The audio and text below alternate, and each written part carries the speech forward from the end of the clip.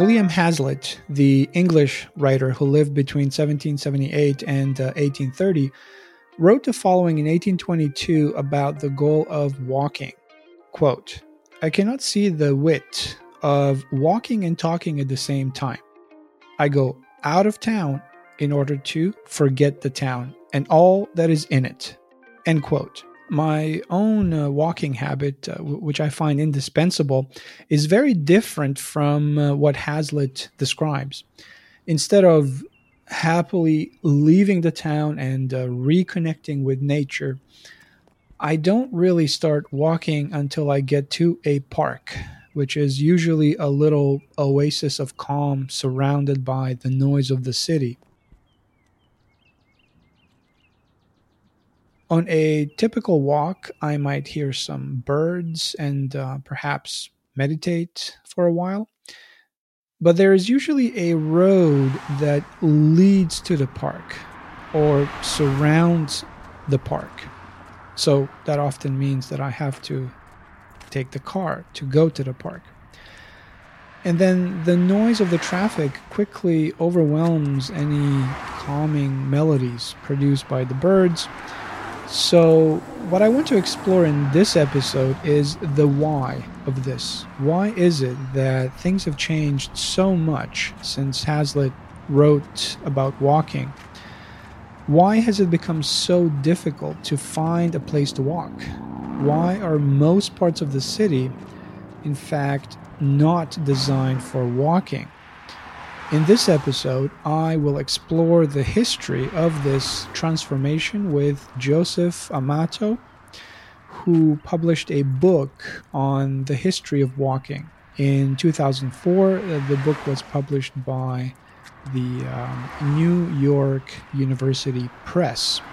So let's begin with a slightly extended biography of Joseph Amato. I was a caddy. I literally earned my living carrying golf clubs, and I was an ardent and a local champion golfer. So I went on foot. My senior year, I received a major scholarship that paid room and tuition, and even I think bought me some books at the University of Michigan for 4 years. I would have never presumed I could have gotten in that university. I deserved to get into that university, although I had a philosophic streak in me and I did like to read. But I was pretty shaky academically, I think. But nevertheless, I went to the University of Michigan for 4 years without talking about choices, which were several and some were interesting. I ended up in history, but I sealed my interest in history in terms of the history of time, which meant I was particularly interested in historiography, in, let's call it, the philosophy of history. And I was interested in how we make sense out of time. That, I would say, was the fundamental project that has always interested me. What sense do we make out of time? I ended up going to Quebec because I'd been preparing French as a language and reading. And I got my master's degree at the University of Laval. It was in the old seminary, which I believe was the first seminary of Canada. I walked or trudged through the snow. I was always a walker, by the way. I only got my first car, and I had to get it when I went out to teach high school. I didn't keep it when I went to Quebec, so I trudged through its snow, as I'm doing now in Minnesota when I go out. And I studied there, and I got a wonderful scholarship to the University of Rochester in New York, a National Defense Scholarship. But when it all worked out, I ended up doing my dissertation with a fellow called A.W. Salamone, a well-known Italian historian, an Italian-American, and he was very interested in the dramatic conflict in history between ideologies and fact or event, and that carried over in my selection of a 20th century French thinker whom some people consider the founder of personalism, Emmanuel Mounier. The doctoral dissertation I wrote had the problematics of however deep one's belief in ideas, don't events dictate to ideas when it comes to the outer world or the political world. Anyhow, an offer came to a small school in Minnesota. As an historian, I went to this small school in southwestern Minnesota, not far from South Dakota, called Southwest Minnesota State College. Now it's a university. Meantime, we were living in a town of 800 people, and I was going out in the field with farmers, picking rocks, and I got to know the rural world. I was getting to know the rural world. I was very interested in its ethnic groups. I was interested in its environment. I was interested in the change of the technology, the change of farm sizes. And I was writing on just a lot of subjects like demography, environmental history. In other words, I was writing and working under the proposition of what became our rural studies program. While still an historian, I had shifted over in part, not totally, but aside from writing history of family, aside from writing a book on death, teaching a course on the history of sports, teaching the Renaissance, I was assimilating a local place. Furthermore, I traveled to France and Italy in this same early period there, and I was extremely interested in the peasantry. The first reason would be my grandmother and grandfather were as impoverished as they could be, and they were in Sicily, not on the coast of Sicily, but up in the mountains of Sicily. And so that sets the background. Now that we are in this part of the biography, I would like to spend a little bit of time on why you wrote this book specifically. When I was at this college, Southwest State, after 6-7 years, time for a sabbatical, I got a National Humanities grant to go to UCLA. And there I studied for 1 year, I studied with Professor Eugene Weber, one of the finest historians of 19th and 20th century France. He and I became companions. After I left the seminar, one day I was casting about and I said to Weber, who is it if I'm going to France I should visit as the distinct historian? And of course, France was filled with distinguished historians. And Weber, much to my surprise, sent me to a man called Guy Tuillier, who wrote a tremendous amount. He was a pure localist. He entertained me when I visited him. And at the end of a conversation, he said to me, "Il doit être une histoire de la poussière."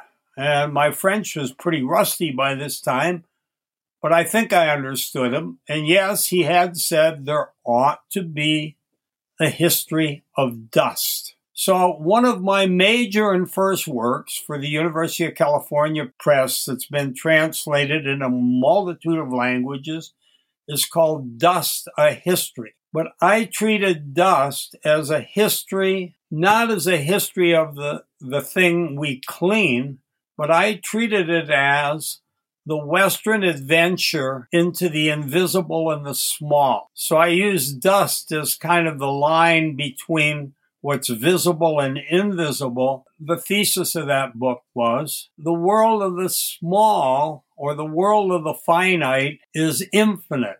In fact, it's greater than the world of the outer world of the infinite.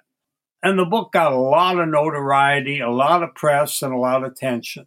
So here is the larger junction. I was out skiing one day. I was a cross-country skier. And I spent a lot of time kind of thinking about peasants and walking on foot and having to carry things. But all of a sudden, it dawned on me I should write a history of how humans go on foot. This takes that large view, which goes with me since my undergraduate history. when possible, even join prehistory to history to afford the overview. I always like the large overview. So at that point, I said, I will write a history of walking. And that's where the book begins. And in part, it was Tuillier with its, there should be a history of dust. It was a history of, in part, it was because of Eugen Weber, because he tended to push me from intellectual history towards cultural history. And in part, it was maybe my love for people like Lewis Mumford, who looked at things like the history of the machine, the history of the city, from as large a focus as possible. So that is the connection. But as far as who told me there should be a history of walking, that just stirred up in my brain one day, skiing along a river. I wanted to read a line from the conclusion. This is on page 255. You say here, quote, like hunting, fishing, horseback riding, swimming, and other activities that were once considered indispensable, walking in Western society and in significant sectors of the non-Western world has become increasingly a matter of recreation, sport, or health, an expression of style, and even a vehicle to make a political statement. In the last 2 centuries, walking on the whole has passed from the realm of necessity into that of choice. End quote. So I'll stop there with the quote. So we have this wide historical vista here in this quote, and this is, by the way, in the conclusion. I wanted to ask you to unpack this a little bit for us.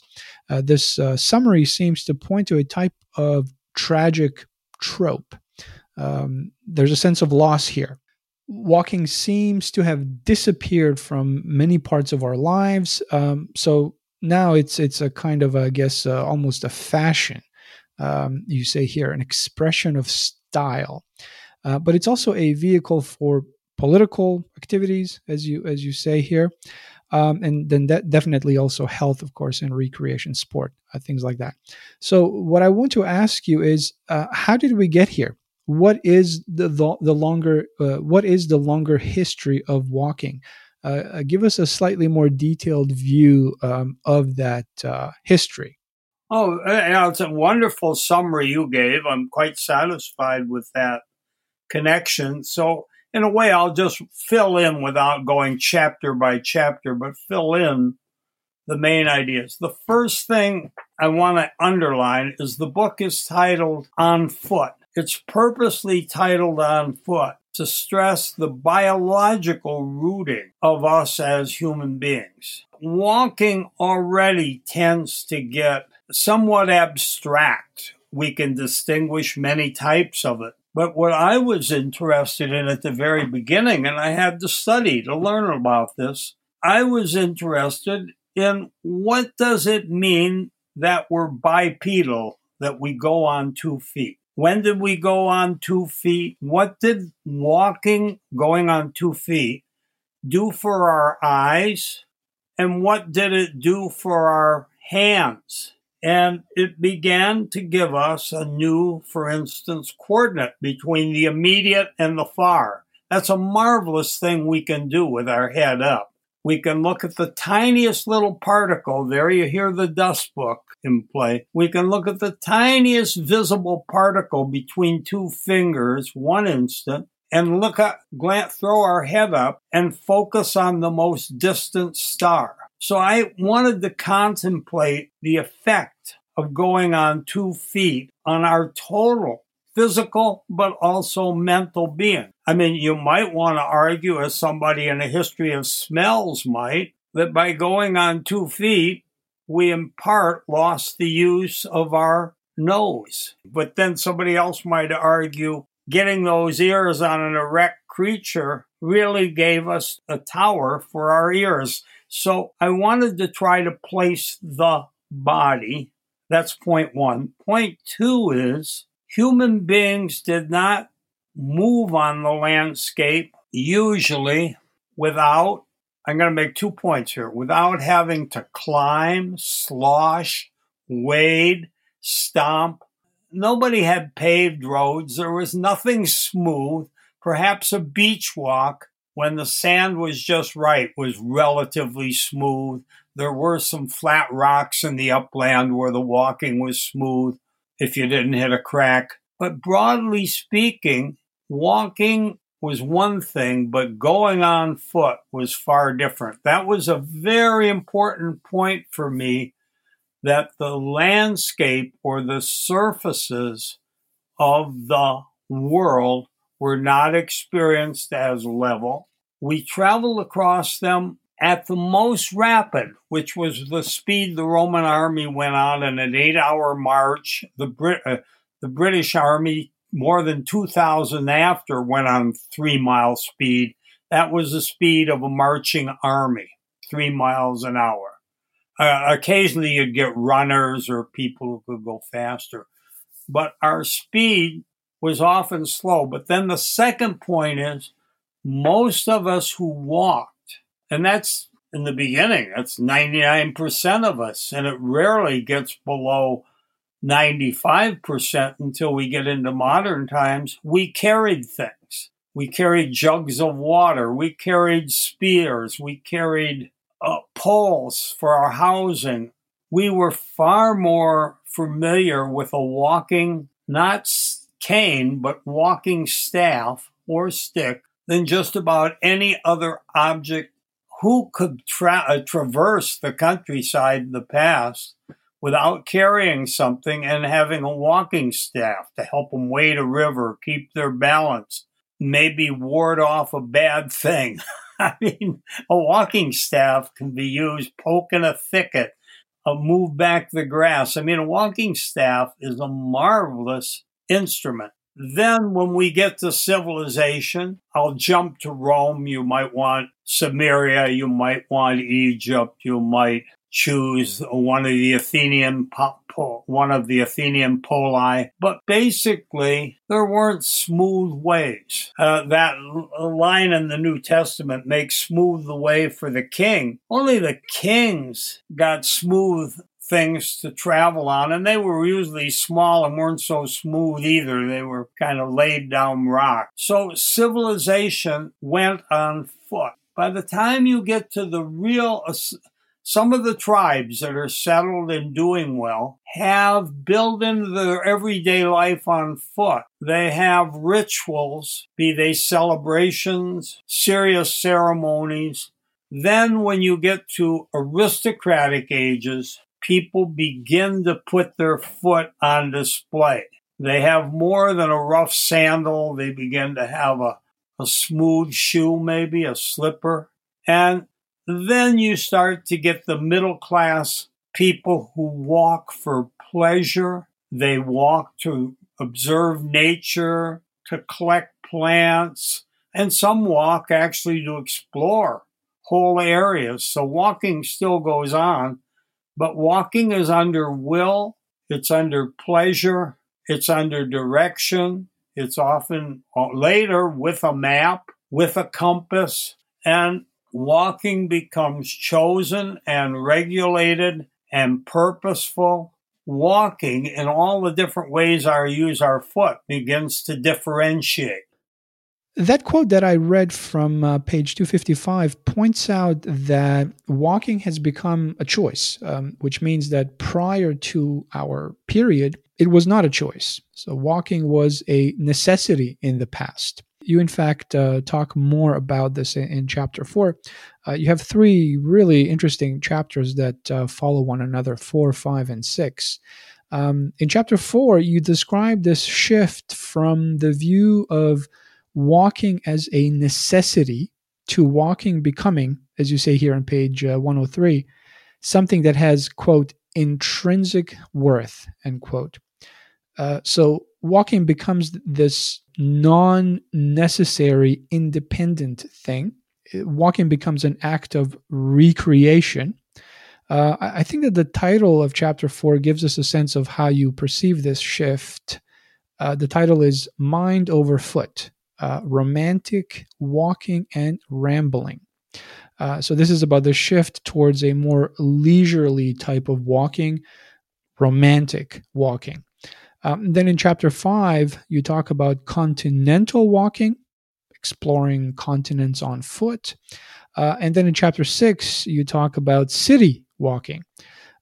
Could you tell us a little bit more about these shifts from the romantic idea of walking to continental walking, and then finally to city walking? Europe's population is fundamentally rural. In most places, up to 1800. And in a lot of places, it's 60, 70, and 80% rural, up to 1900. The rural world basically goes on foot when it works, goes from wherever a person lives to village, or if they don't live self in the village. So with the Industrial Revolution, which comes far in advance of the railroad, with the Commercial Revolution, which even comes in advance of the Industrial Revolution, these revolutions get to gather people. The primary gathering place of and meantime the population's getting larger. These new immigrants who come to cities, or factories and cities, are coming from the rural countryside. The explorers, the dreamers, are coming already generally from the comfortable or established families of the middle class. And then there are even those who come from the courtyard, the courts, and their gardens and their garden paths, who end up too in cities as city walkers. But basically, a whole new population is going to a new environment. And then in the history of the cities, it's only in the course of the 19th century do they make walking generally a thing you can do. They later, at the end of the century, they light up the streets so you can have a good time at night. You can go out after dark. You can play. You can amuse yourself. You can shop even at night. They arranged the new department stores that only come at the end of the 19th centuries for foot traffic. So the city starts fairly raw. If you were in favor of sidewalks, cement sidewalks, you were kind of a revolutionary. If you were in favor of getting rid of drains and sewage lines, sewage lines right in the city, that was very advanced. It only comes at mid-century or at the end. And in the smaller towns, some of that doesn't come until almost mid-20th century, where people begin to put their sewage in pipes, their water comes in pipes. They no longer have slippery boards. If you go to any of these towns, out in even the American countryside, and you drive around, you'll find some place called Boardwalk. And boardwalk meant that you were probably going over a wetland, a slough, and you were going on boards. Well, boards are slimy and slippery, and horses break their legs on them. What I'm driving at is walking was not tame. It was a burden to do in the city. But even if you're a worker, you can't necessarily take public transportation, which itself doesn't come until 1870, 1880, depending where. And the public transportation costs money. Well, most workers can't afford to give up their daily wage to daily transportation. I wanted to go a little bit further in time. I wanted to kind of go beyond I guess the 18th and 19th centuries and look at what you talk about in chapter 9, where it's titled Wheels and Cars, right? So you have a lot of interesting passages here. Now, on page 239, you point out something that's very fundamental here, I think. You talk about the car, and this goes back also to what you said about the walking stick as well. Here, let me read this brief quote from 239 at the bottom of that page. You say here, more than any other machine, the car which introduced the 20th century, spelled the end of walking. Lewis Mumford held it responsible for, quote, the end of the pedestrian, end quote, in this century. So again, there's a way in which the car as a sort of technology is it's similar to the stick in some ways. I mean, it's a tool, right? It's just a very basic tool that helps us move around, kind of like the stick. But in this case, it actually spelled the end of walking. So I guess what I wanted to ask you is a little bit about how you said that walking has an impact on how we sort of measure things, right? So it seems that the car completely changes this. So it becomes things are measured sort of by using the car as the underlying measuring tool, right? So it's this many minutes of driving or hours or whatever it may be.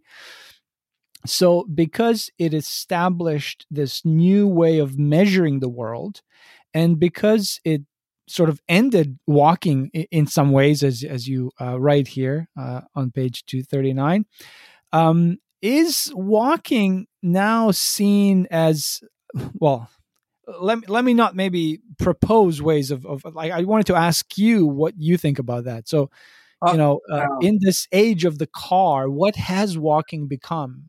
well, Is it a way to go back to a different sense of time, a different sense of measuring space? What does it do? well, let me, if I feel required to go back, though, to put a couple material premises in place before we get to the car. One is, I said that before, but I'm going to stress it. You need smooth surfaces. Wheels only run well on smooth surfaces, as any group that pushes cannons around the countryside in the last 500 years know. Wheels don't go everywhere. So you had to have the wheel to carry things. How many things do we put on or push that have wheels on them? That's extraordinary. How much did the train anticipate the automobile? It was on wheels. It was driven by an engine. It had frightful crashes when they crashed, but it could run, or very quickly got up to 40 miles an hour, which just about put all ships, all walkers, horses, which aren't really that very good anyhow for continuous travel. They're better for very slow travel, pulling a cart, but you can't even pull a cart if there aren't somewhat smooth roads. So we had to get to controlling the environment. We even had to get to road engineering. There's a lot of things that we had to do and I'm making a play on words, to get level. To get level with our being, we had to level the world. Then the automobile that comes when there's workers with extra money, and there's people even with more free time, and there's even people looking to take trips. Oh, and there's a prestige, as there has been for 5,000 years, to sit rather than ride. I mean, you think of the kings that get toted on other men's backs while they sit in their chair. All of that goes with the car. I don't quite agree with Mumford that it fully ends the pedestrians, because the car is a way to deliver you somewhere, and then you can walk around and go shopping. So there's an odd way in which the car can deliver you to the park where you want to walk. But the theme is, walking is getting in every way more segmented. It's understood more as a matter of politeness. How does your foot look?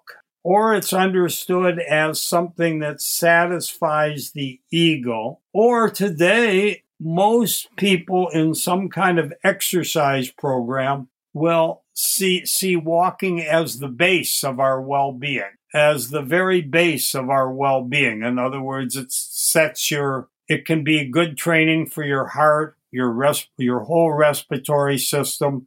It can be good for your muscles, and with a little twist here or there, it can be good for your whole frame. So there are people that see walking as a way to a full selfhood. There's other people that continue to see walking as a way to escape the crowd. And there's another group that still walks to want to be home alone with itself. And yet, still, all around us, there are people who walk out of necessity. There are still walkers in our society, but their numbers are very few from the car owners who can usually drive to where they walk. Now, looking at all these different periods together, so again, to me, it does seem that there's a kind of tragic trope in this history because of this again quote that I read about how walking has been to some degree marginalized. It's been pushed aside. It's not a necessity anymore.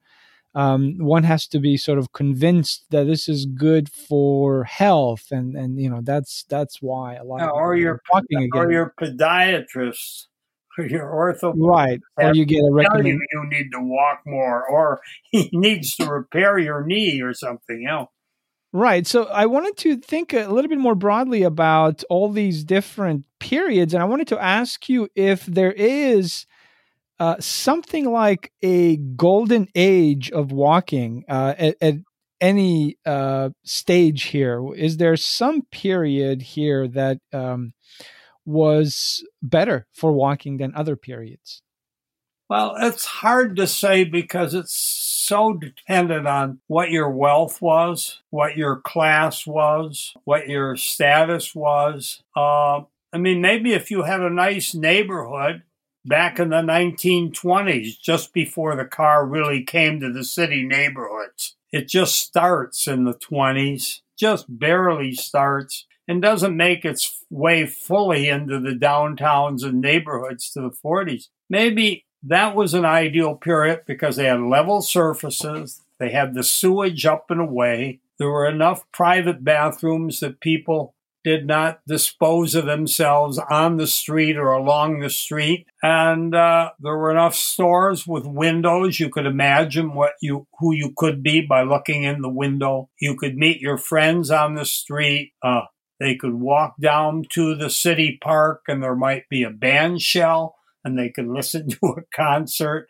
A lot of the European cities with their evening stroll, eat a nice meal and go for a stroll, renew your acquaintance.